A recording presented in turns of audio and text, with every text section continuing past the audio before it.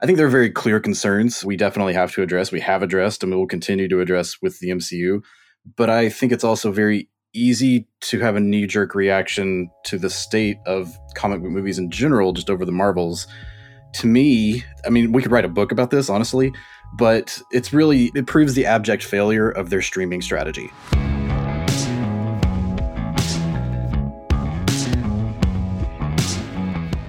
This is the Box Office Podcast. I'm Rebecca Pauley, Deputy Editor at Box Office Pro, the pulse of theatrical exhibition.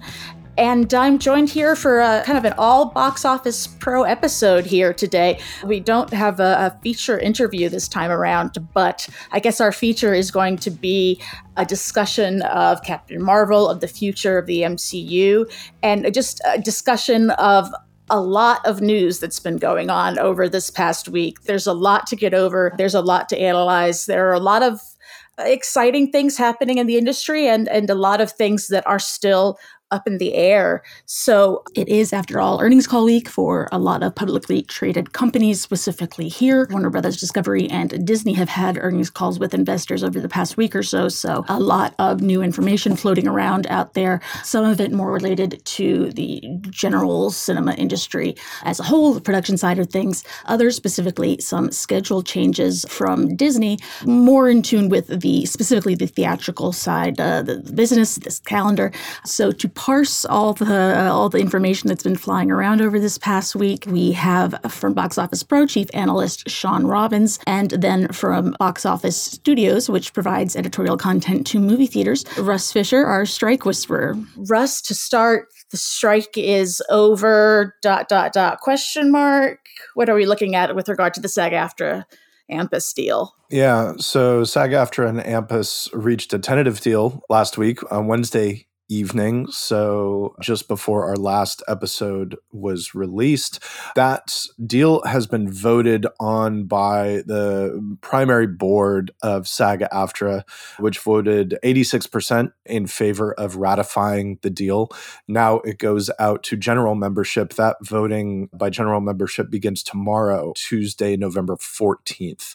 There are a lot of meetings happening now between the union leadership and some of the captains and heads of departments and things like that. And there's still some questions about this deal. By and large, it seems like a good deal, although I think that 86% ratification by the board might tell you that it is not as unanimously seen as a good deal in the way that the WGA deal was. The two big question mark points are two of the big points that were sticking points throughout the negotiation, which are AI and the use of digital doubles and the way that those assets can be created, the way that they can be used, the freedom with which companies can exploit them, and the compensation, if any, given to both primary performers and also background performers. And then there is also the question of streaming residuals, where, it seems like on the residuals question, I don't think it's quite as good as what anybody wanted, but it also seems like it might be the best possible compromise right now. And, you have to wonder if the SAG leadership is really looking at the question of getting everybody back to work versus can we hold out for, a 0.5% more or something like that. But the AI question remains a really big deal. I mean, Timothée Chalamet, I know, was back on SNL last night. Are people allowed to promote films now, Absolutely. kind of in an interim period? Okay, so... Well, I mean, SAG declared the strike over last Wednesday night at midnight, I think. So even though all you still got some I's to dot and some T's to cross, from the perspective of the element of marketing and production that most affects specifically the cinema industry, that's Correct. Back to normal? Well, it's back on right now. I think the big question will be what will happen if rank and file membership does not vote to ratify the contract. And honestly, I don't know if that's a situation that has any real precedent in Hollywood. Conceivably, if they don't ratify, then everybody's got to go back to the table and the strike goes back on. But even with some of the big sticking points, it seems like the chances of failure to ratify are pretty low. But You've got things like over the last few days, Jeffrey Katzenberg talked about the idea that within a decade, 90% of the traditional feature animation workflow could be replaced by AI, which is a massively nebulous statement that is difficult to quantify or qualify. Scary and horrifying, and we'll be talking about Correct. the evolution of animation in a few minutes. Absolutely. The point is simply that the AI is a huge question. The AI is going to remain a big deal, and if SAG can't convince that the membership that they're protected with in the AI question, then yeah, we could see some interesting developments. So, Sean, it's over with the question mark. There's still uncertainty there. And even if it is likely that will be ratified by the entire SAG-AFTRA membership, I mean, are things moving at this point? Is the schedule going to change at all? How are the studios are going to react in terms of ramping up marketing and putting productions back into operation when the strike might be back on at some point fairly soon? How do you see the decision making happening from their perspective? I mean, so far it looks like everybody is moving forward as if business is normal, assuming that, there will be no more complications. I think the challenge is that this is happening right as we go into holiday season, which is typically when productions would close down unless there was something that just needed to go through the holidays.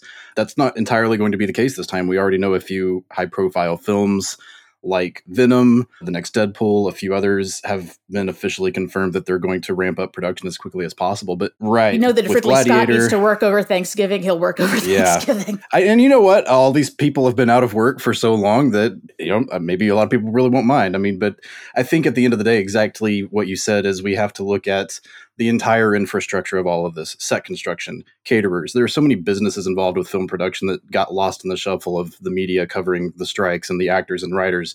It's so many other thousands of people that these studios have to get in line over the next few months. So they're going to market what they can market right now, which are going to be their upcoming releases, things that need to be immediately out in the public, and just prioritize from there. But this is going to take months. We're going to go well into the new year still watching the studios get their ducks in a row to recover from these strikes. And it's going to be a very full November in terms of the calendar. This next coming weekend, which we'll discuss, we have 4 films, I think, coming out in wide release. Does the schedule change? Where would studios change release dates to at this point? It feels like right now, what you got is what you got. Yeah. There are a few spots. The big question now, I think, is who takes that first weekend in May, now that Deadpool has left it behind. Does something like Dune or maybe Ghostbusters go there? Or does maybe a summer release like A Quiet Place that doesn't need intensive post-production work, does it have time to move up? Who knows? Maybe studios just leave that weekend alone. It's kind of a guessing game, but I think there are little windows like that here and there next year. But really, everybody's going to kind of wait and see what the big boys do. And then once we get a firm idea of how the tent poles are lining up, then everybody else can move their dominoes for their smaller releases. I know a movie that could be set for that key May weekend. Yeah, I was going to say there's something that doesn't have a release date now. Okay. Oh my God. I know when this hit, it really frustrated a lot of people, justifiably. It's infuriating. Warner Brothers has shelved Coyote versus Acme, which was done, almost done. Scored, edited, cut, and effects are finished, done. To get a tax break. This is bizarre to me that they made the decision to do this. It's co-written by James Gunn, right? And stars John Cena, 2 people who are major parts of the DC universe going forward. It just feels like this is a recipe for filmmakers to not want to work with Warner Brothers again. What's your response to this? I think there's some background that needs to be set up. And full disclosure, I am sort of casually friends with Dave Green, the guy who directed Coyote versus Acme. He's very close with one of my close friends. I haven't talked to Dave directly in since before COVID. So he did Earth to Echo, right? He did the live action TMNT movie. Dave is a super nice guy. He's the most the quietest, most unassuming, but very smart dude. Anyway, I think there's some background, which is that like the canceled Batgirl movie, Coyote versus Acme was greenlit as a streaming movie. Its budget is, I think, under $100 million. And it's interesting in that we've seen 2 of those previously meant for streaming films killed off by the current Warner Brothers leadership. Whereas other studios are taking their made-for-streaming movies and in some cases putting them in theaters. Such as Mean Girls, other titles like that. Yeah, so there's this weird disconnect where it's like, is this big enough, quote unquote, for a movie theater? But I think by any metric, this is bizarre behavior. The test screenings were good. It's apparently a good film. You have a name like John Cena in it. Well, and more importantly, you have a name like Bugs Bunny in it. It's like a studio like Warner Brothers 10, 20 years ago would have spent $1 million to buy up scripts that were even vaguely like a movie that they had in production just to put them in a drawer so nobody else could do it. And now Warner Brothers is talking about licensing out distribution of a movie that features characters that are so integrated with Warner Brothers that they're part of the logo. It's weird. I don't know, like the rumor is like, oh, Warner Brothers caved and they'll let someone else distribute the movie. I don't know if that's confirmed at this point, but like the fact that they would let another studio release a freaking Looney Tunes movie. I mean, nothing to me shows you how different this business is now than it was even a decade ago. This is one of those things that just tells you, okay, the people running this are making decisions in a completely different way. They have different aims. And frankly, their aims are kind of inscrutable beyond the fact that they seem to be trying to satisfy, a summation at the end of a spreadsheet. We got a little bit of insight from David Zaslav, CEO of Warner Brothers Discovery. On November 8th, they had their earnings call, and I wanted to just pluck out a few items here. Number one, it seemed like, reading through the transcript, they're still putting, if not all their eggs, a lot of their eggs in the Max basket. They're rolling that out across different markets going forward in the year. So it looks like that's still a really big priority. And then what I don't understand, they said a lot of our most popular IP has been underused after potentially like shelving a Looney Tunes movie, which is just bizarre to me. And he says that going forward, we can do a better job of managing and maximizing the value of our blue chip franchises like Game of Thrones, Harry Potter, and Superman. Each represents an ecosystem of storytelling possibilities, and we intend to capitalize on their potential with a more focused franchise management approach. But there was a lot of talk in the earnings call about them being bullish on gaming, like the Harry Potter legacy, gaming spin-offs of these franchises. Sean, what do you think of their assessment that a lot of their popular IP has been underused? Because it feels like we've been seeing a lot of use of Harry Potter and the DC universe, and how much blood is left in this stone, I guess. Yeah, I don't know if I would use underused, maybe misused. Yeah, would seem a better word to me. So yeah, I think Superman is really the prime example here, because we've seen a couple of different versions of it over the last 2 decades, and we're going to see another one in 2025.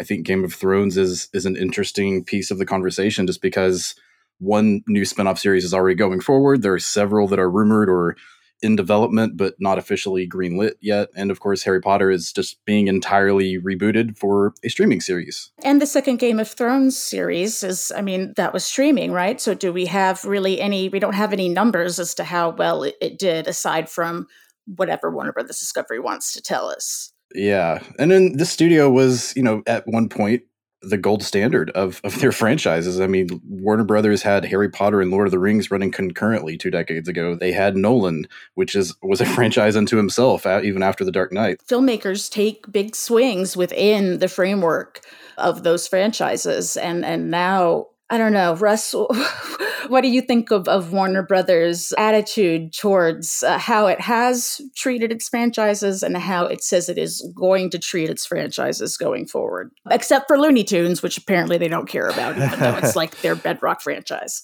Well, and they've shown us nearly a year ago what Looney Tunes meant to them when they pulled a bunch of the Looney Tunes content off of Max. Which is the only thing I watched on Max, honestly. It's one of those things where I'm like, come on, if you can't, it's part of your job to sell that, not to just passively put it in front of audiences and expect them to find it. And they haven't been good at it. To me, Superman, as Sean said, is indicative of the mishandling of some of the major IP, but so is Harry Potter. I mean, come on, the Fantastic Beasts movies are a mess. But recently there was a quote from David Yates, the director, who said something about the fact that he didn't even know it was meant to be 5 films until J.K. Rowling said that, like during a press conference at the premiere of the original movie or something. And he was like, wait, what? That is Disney era Star Wars level disorganized in terms of franchise maintenance. I mean, Harry Potter is interesting in that you have, like, J.K. Rowling is the king, the queen, the empress of Harry Potter. And at this point, I don't know what you can do with Harry Potter without having her involved. And looking at J.K. Rowling as a figure from outside, she seems increasingly a little bit, let's say, difficult to deal with. Or controversial or unpredictable, but how much does that extend outside of our bubble? Well, I mean, it doesn't matter if it extends outside of our bubble if you're trying to get those movies made. And if she's difficult to deal with from the perspective of getting those movies made, then yeah, it's a big problem. All I can say is that I've seen the movies and they're bad. And the audience seems to feel the same way. They didn't make money. People didn't respond. They don't have a life after theatrical. I mean, I'm sure they have some life after theatrical, but they have no cultural footprint. Nobody is clamoring for the next Fantastic Beasts movie. And that's a huge problem from Warner Brothers' perspective. People should be clamoring for that, and they're not. So, I mean, and if you do have an interesting filmmaker who maybe has an interesting vision for that and want to take a swing at it, who's going to say they could face the potentiality of their film getting shelved? Studio heads have made capricious, unpredictable, bizarre decisions for 100 years. They've been recutting movies since the teens and 20s.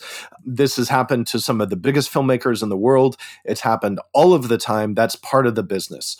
What's new is the wrinkle in us being able to see some of that stuff happening in real time, and in the filmmakers having a louder voice in responding to it, which was not always the case in the past. I mean, when the Coyote versus Acme announcement came out, crew members were immediately posting, like, here's a reel of what we did. Here's a choir doing it really got people stirred up. I definitely want to see that movie now. No question.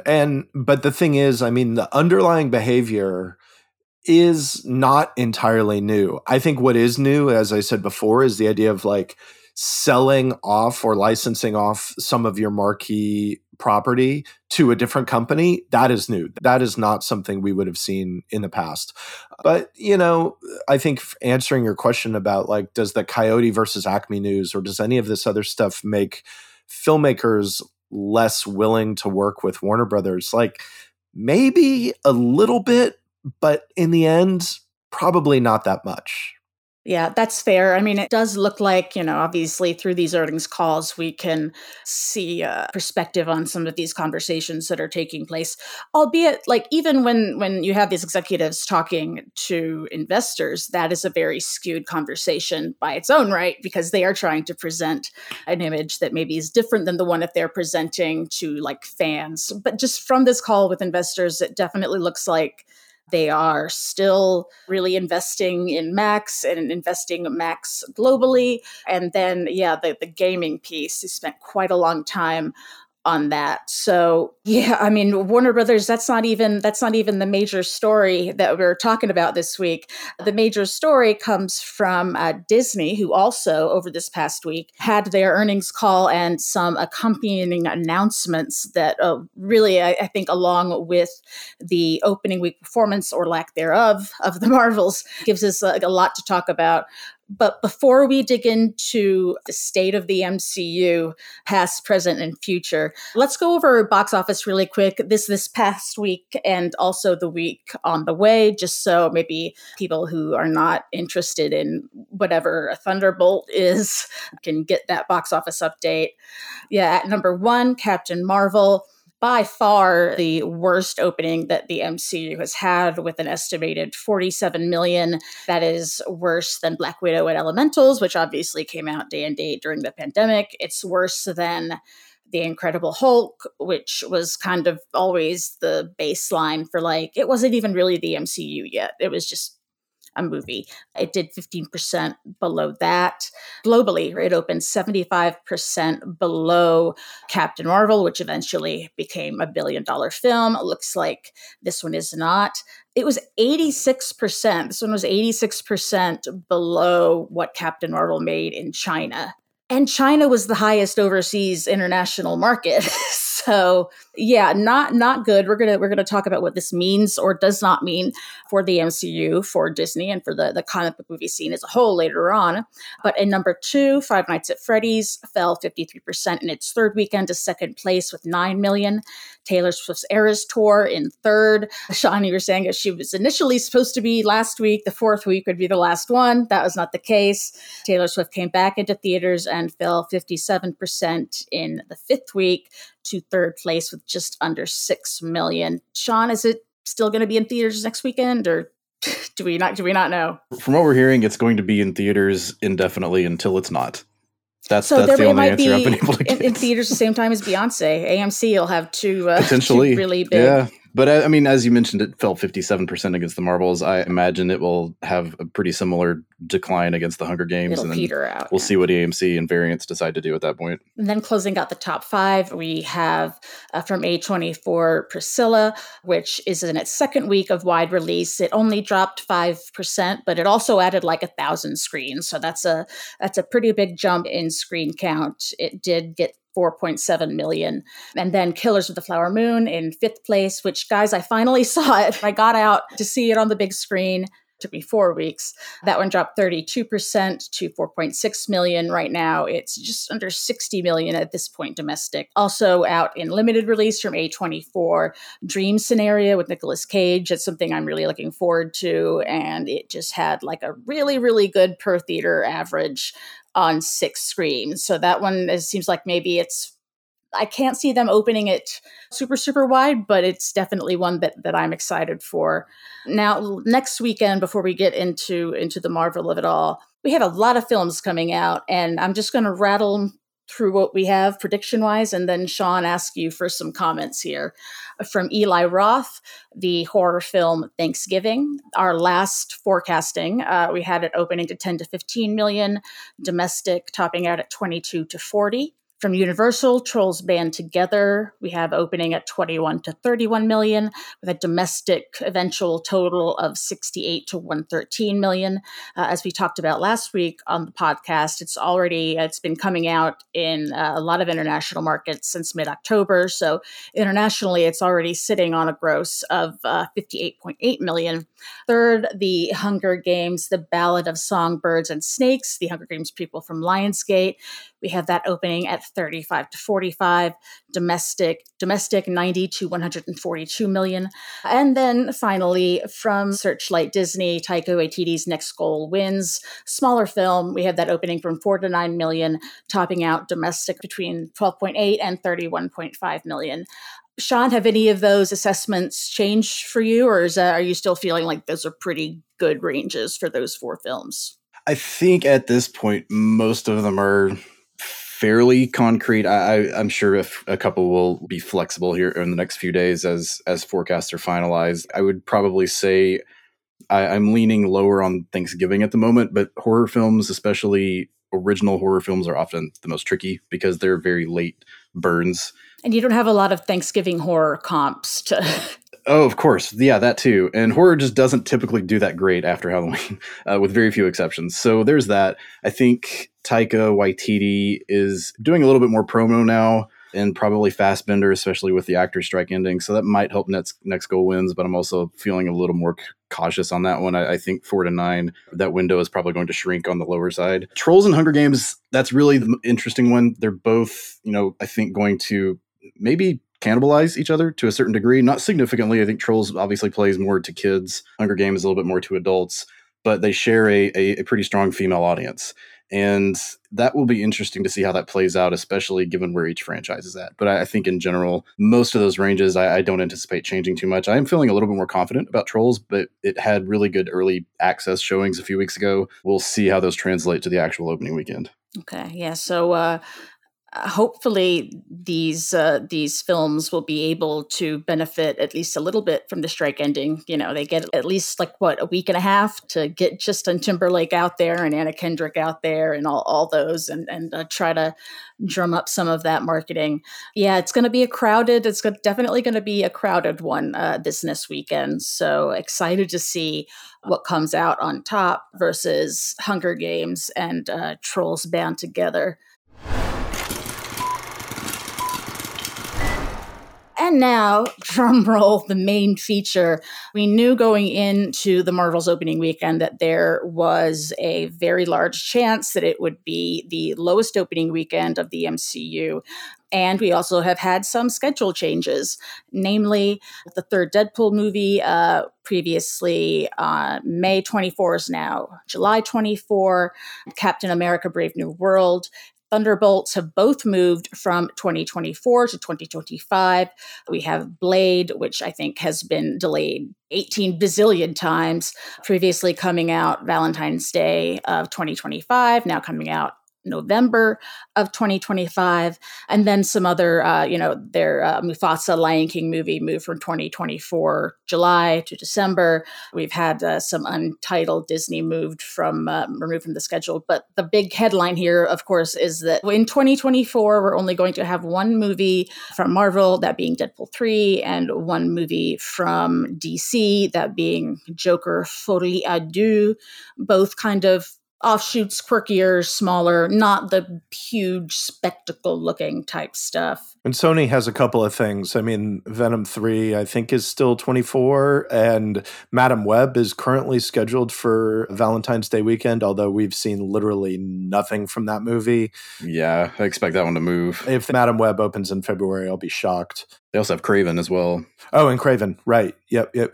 I think there's the undated third Spider-Verse film, but at this point, I can't see that movie coming before 2025. No, they were still working on the second one, after it had come out. So they're working up against the clock.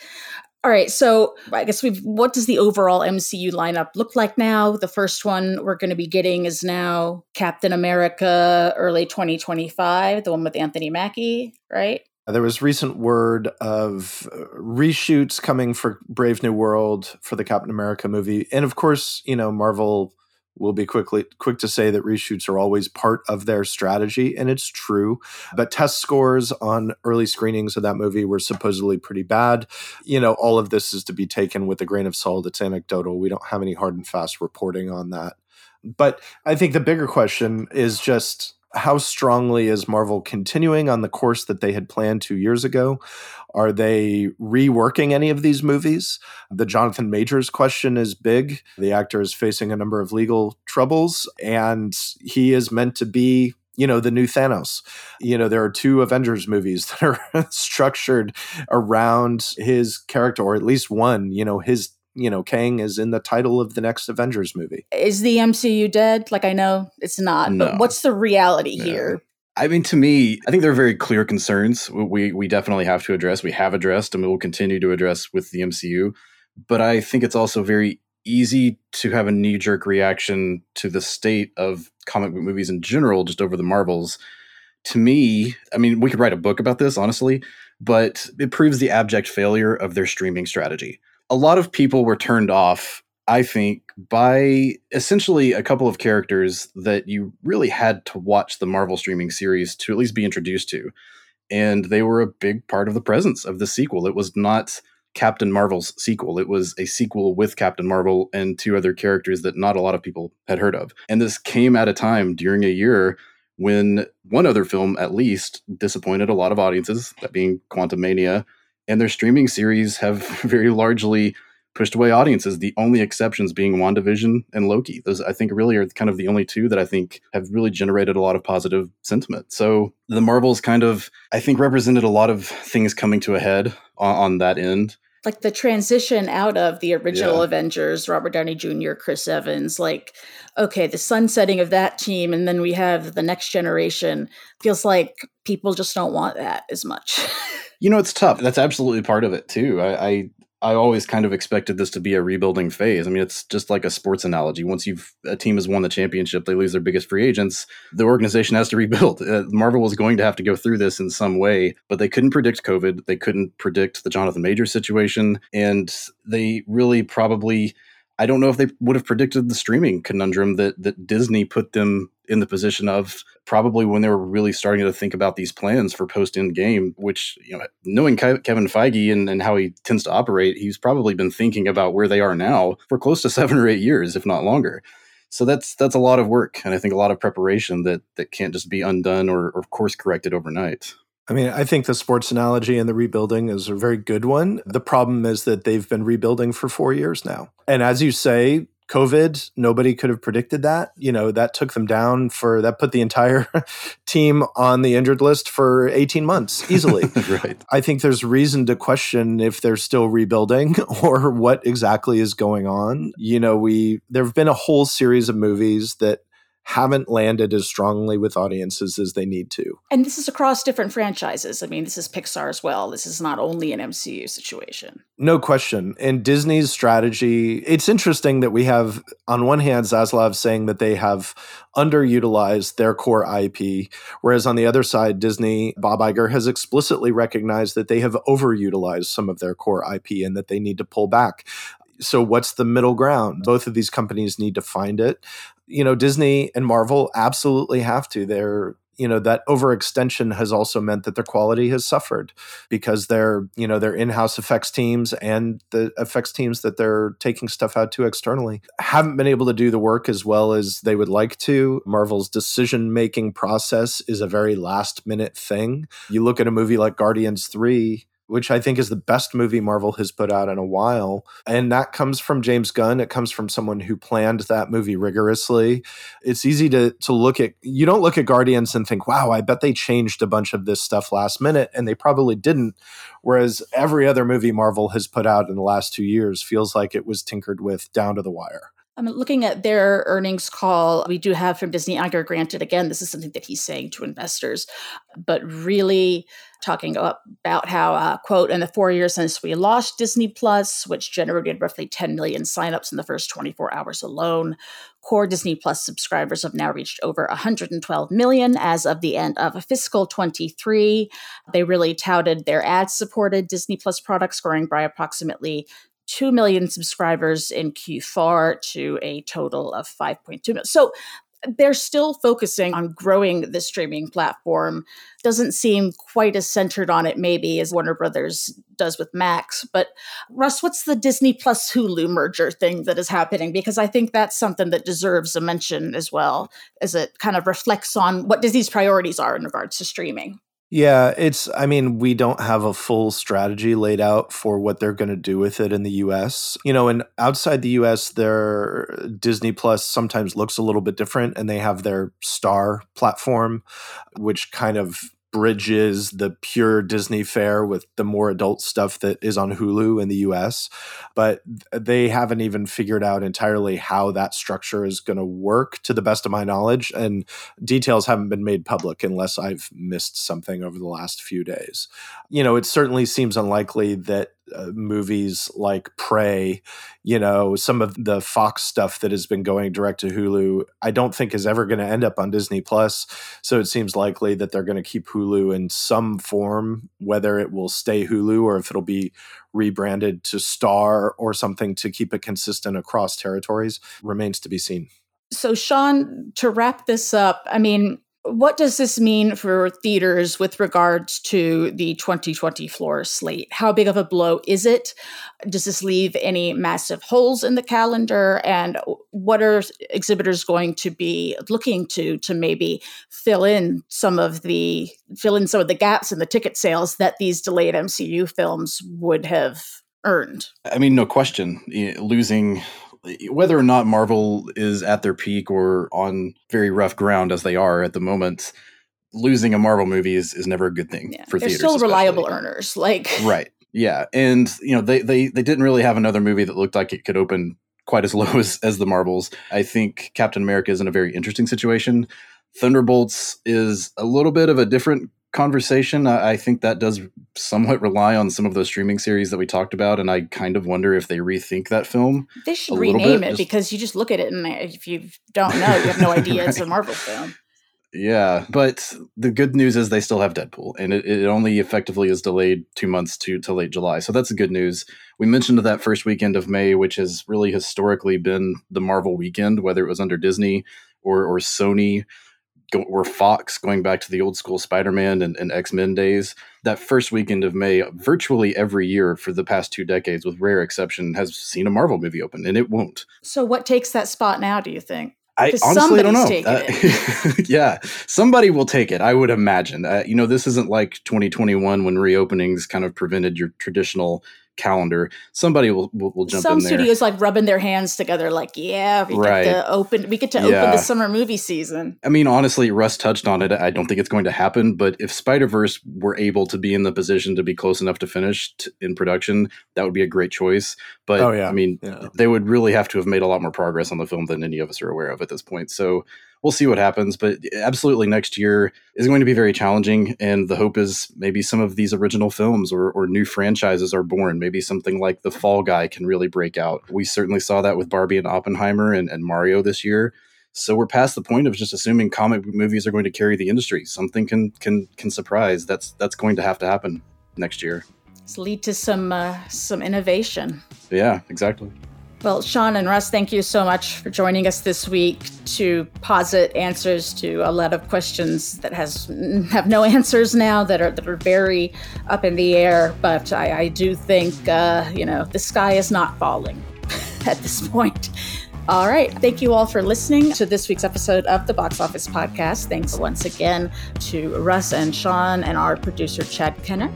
The Box Office Podcast is co-produced by Box Office Pro, Box Office Company, and Record Edit Podcast. Tune in next Thursday for more updates on the cinema business. Thank you and goodbye.